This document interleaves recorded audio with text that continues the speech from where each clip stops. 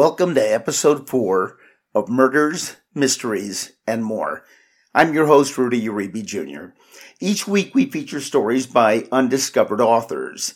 If you have a short story you would like to submit, send it to murdersmysteriesandmore@gmail.com.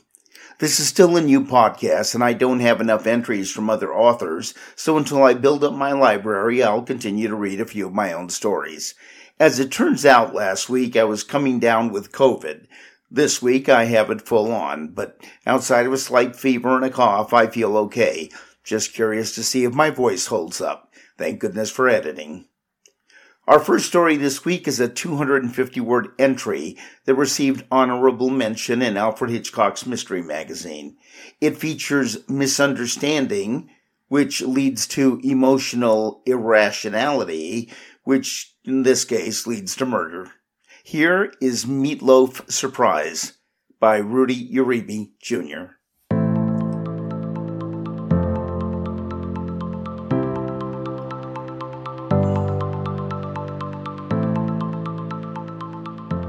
Marilyn stared at the detective agency photos. They clearly showed her husband in the embrace of a beautiful woman. The report stated her husband had seen this woman every day for the last week. Marilyn ran to the kitchen and immediately went to work on her world-class meatloaf. When her husband came home, he shouted, "Man, something smells good." He walked over to the kitchen table. "What have we here?" "Remember when I asked what you would like your last meal to be, and you told me it was my meatloaf with garlic mashed potatoes?" "Yeah," he said. "Surprise." Jonathan kissed her on the cheek.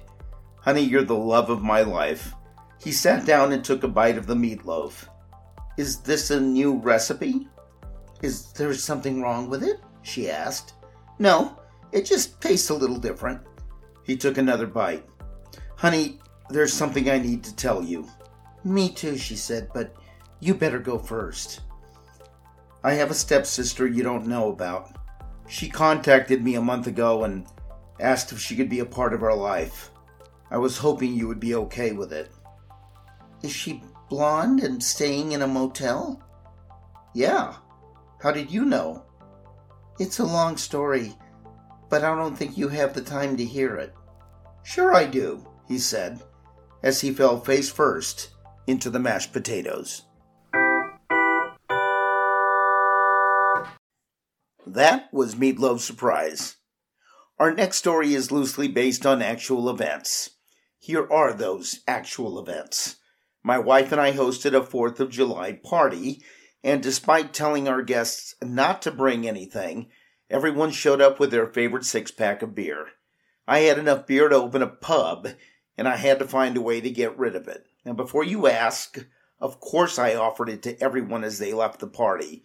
Some took 1 or 2 bottles, one guy took 12, but the rest refused, just saying, "No thank you, we're fine."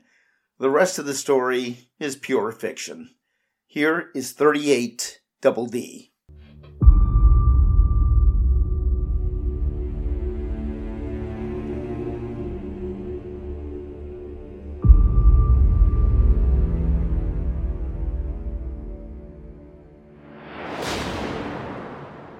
You wouldn't think giving away 57 cans of beer would be a problem.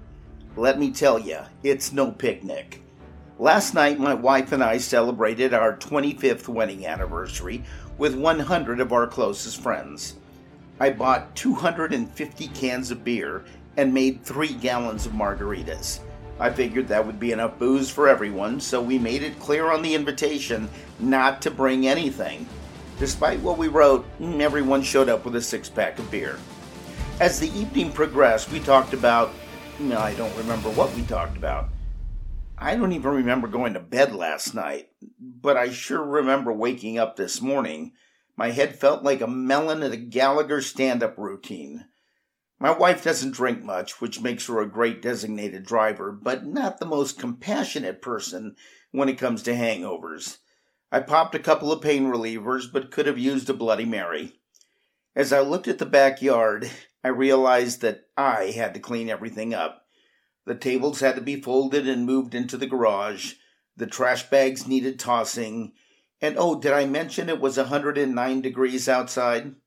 There were napkins in the pool, empty beer cans, confetti, paper plates, a bra, and plastic cups.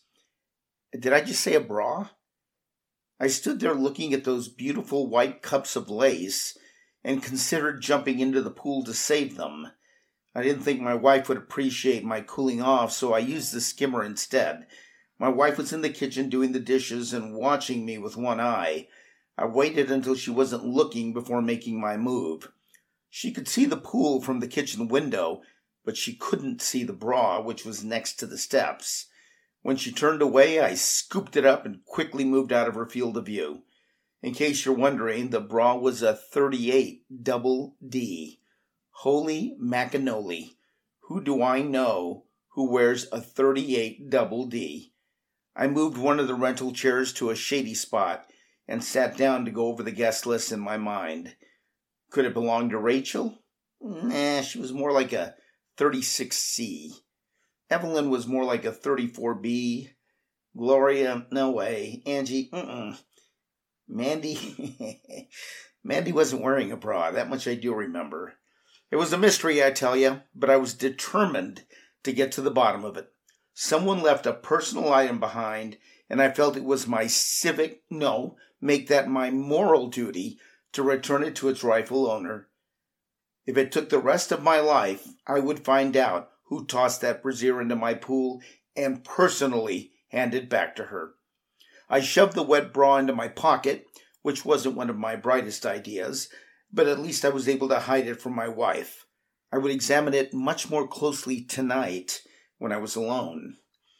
I wasn't anywhere close to coming up with a viable explanation for how the bra got in the pool when I noticed a couple of 38 double Ds were doing the dishes.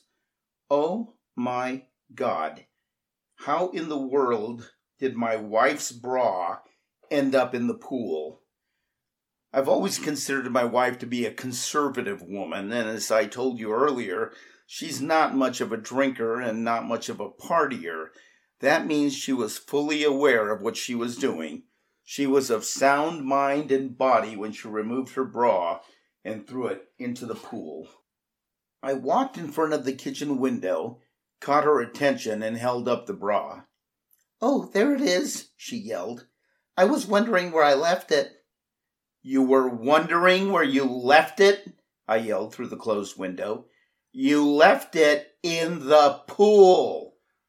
"Oh, now I remember," she said. "Will you be a dear and rinse it off with the garden hose? I don't want the chlorine to ruin it." Now, when I get in trouble, I'm shaken like Barney Fife at a strip club, and here was my wife, cool as a cucumber. When she finished the dishes, she came outside and helped me bring in a few of the coolers. 25 years of marriage, and I couldn't stop staring at her. "Will you get rid of the extra beer?" she asked. "I'm sorry, did you say something?" "Yes. Will you get rid of those 38s? "You want me to get rid of the 38s? "38s? What are you talking about? I asked you to get rid of the beer." "Yeah, sure, but first tell me how your bra ended up in the pool." "I'll tell you later. Right now I need you to get rid of that beer or it'll go to waste in the garage." Now, I don't like beer, and my first thought was to pour it down the drain, but something seemed inherently wrong about doing that. Instead, I decided to be philanthropic and give it away. I found some grocery bags and loaded the 57 cans in the bags and put them in the back seat. I came up with the brilliant idea of driving to Santa Monica and giving panhandlers beer instead of money. I headed south and exited the Santa Monica off-ramp. My panhandler was holding a sign that read, "Anything will help." Perfect. I stuck a can out the window and shouted, "Hey, want a beer?" The panhandler had it out of my hand in 4 seconds flat. The car behind me started honking. "Are you a moron?" the guy yelled. "Don't enable him. What kind of an idiot are you?" I had forgotten I was in Santa Monica. The guy in front of me got out of his Tesla, grabbed the can of beer from the panhandler, and threw it at my car. Beer spewed from the can as the panhandler looked on in horror.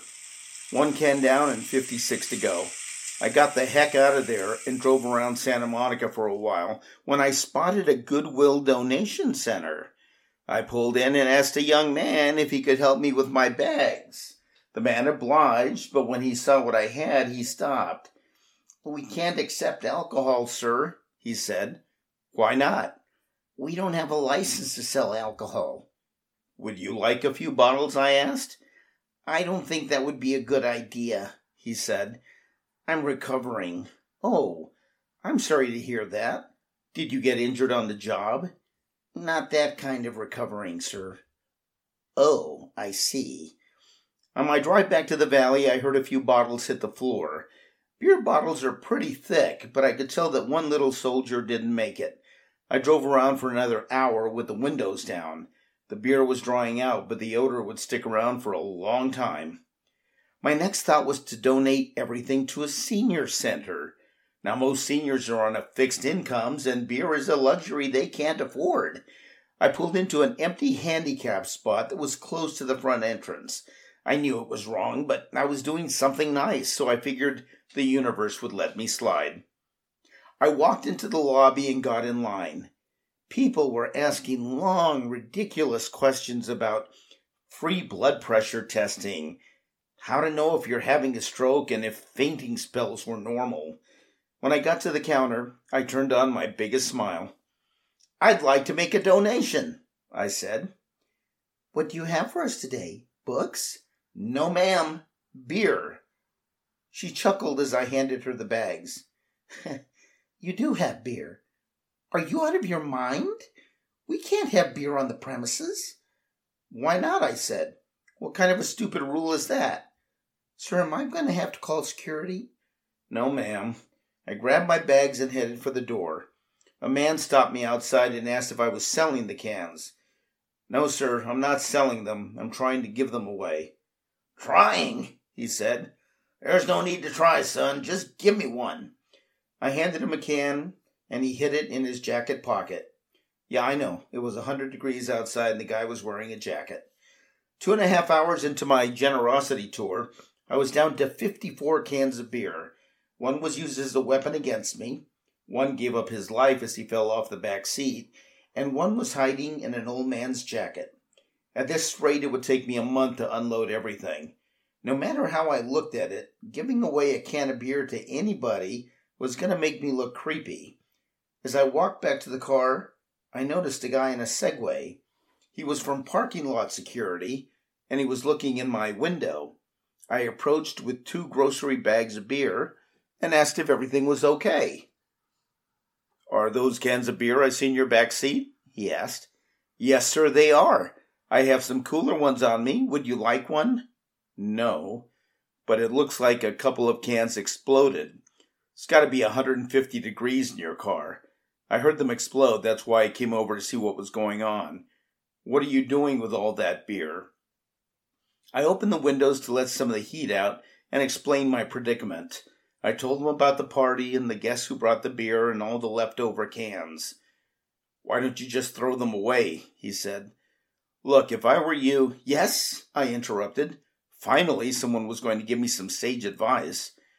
"I would drive straight home," he continued, "pour them down the drain, and get it over with. If a police car pulls you over for any reason, I can guarantee you're going straight to jail. They will never believe you weren't drinking." He started to write something down for me when I realized it was a parking ticket for not having a handicap placard. "Sir," I said, "I only stopped here for a few minutes while I tried to make my donation." "There isn't a grace period on handicap spots. Besides, you were gone long enough for 2 cans to explode." He handed me the ticket, and I started for home when I saw a bar. A dive, really. It was almost 7 o'clock in the evening, and there were 5 cars in the parking lot. I pulled around to the back where the garbage cans were lined up and the flies were buzzing, and a screen door was hanging partially open. I took out my bags and placed them next to the door. That's when a burly, tattooed behemoth saw me. "Hey, you! Stop!" He ran towards me and pushed the door open. "What do you think you're doing?" "I'm leaving 52 cans of beer," I said. "Do I look stupid?" he asked. I didn't think answering him would be good for my health, so I said nothing. He dialed 911 and told the cops I was stealing beer from the storage room. I tried explaining everything, but he wasn't buying any of it. I showed him the broken bottle and the 2 exploded cans of beer in the back seat. If I'm stealing these, how could all of this have happened in the last 3 minutes? So you are dropping these off? Yeah, Einstein. I just told you that. He corrected me and told me his name was Tony. He picked up both bags and asked if he could have the other 2 bags as well. I'll get rid of them for you, he said. Well, that was the nicest thing anyone had done for me all day. I suggested he call 911 and cancel the emergency, or he would have to explain why the beer was in his car. One by one, Tony removed the cans and placed them on the lid of his trunk. 1, 2, 3. What are you doing? I asked. Making sure you're not ripping me off. You said there were 52 cans of beer. I'm just making sure. 26, 27. What difference does it make? They're free. No one's gonna rip me off, he said. 49, 50, 51. Hey, there's one missing. That's impossible, Big Bird. I counted the cans myself and Tony was right. There were 51 cans. It must have rolled under my seat, I said. I checked the car and there was nothing under either seat. I gave the panhandler one. I gave the old man one. I had one break. And 2 exploded. That was 5 cans. There should be 52 left. You owe me 1 more can of beer, he said. I couldn't believe we were having this conversation. I don't know where it is. Look, here's $1. Go buy one. We charge $1.50 for beer. I pulled 2 quarters from my pocket. In the distance, I heard sirens. Tony hadn't canceled his 911 call, so I got the hell out of there. I pulled into the garage and walked straight into the bedroom. That's when I saw my wife wearing the white lace bra from the pool and not much else. There was a bottle of champagne and glasses and an unopened can of Coors on the dresser. What the? You took the beer? Is that all you have to say? No, I whimpered. What's that smell? She asked. It's me. I smell like a brewery, and I almost got beat up because you took a can of beer without telling me. When I was done complaining, I changed the subject. Why aren't you wearing your pajamas? It's our silver anniversary, so I thought I'd grab a silver bullet from your stash. I also have a bottle of champagne chilling. Now why don't you go take a shower, and when you get out you can tell me all about your big bad day and how you almost got beat up over a missing can of beer. All right, I said, but it's not pretty. She still hadn't told me how she lost her bra, but with a little help from me, she would lose it again tonight. I hope you enjoyed 38 Double D. That brings us to the end of episode 4. Remember, if you have a short story you'd like to submit, please send it to murdersmysteriesandmore@gmail.com. Oftentimes, life is more challenging than the stories we write, so stay positive, maintain an attitude of gratitude, and smile. Until we meet again, I'm Rudy Uribe.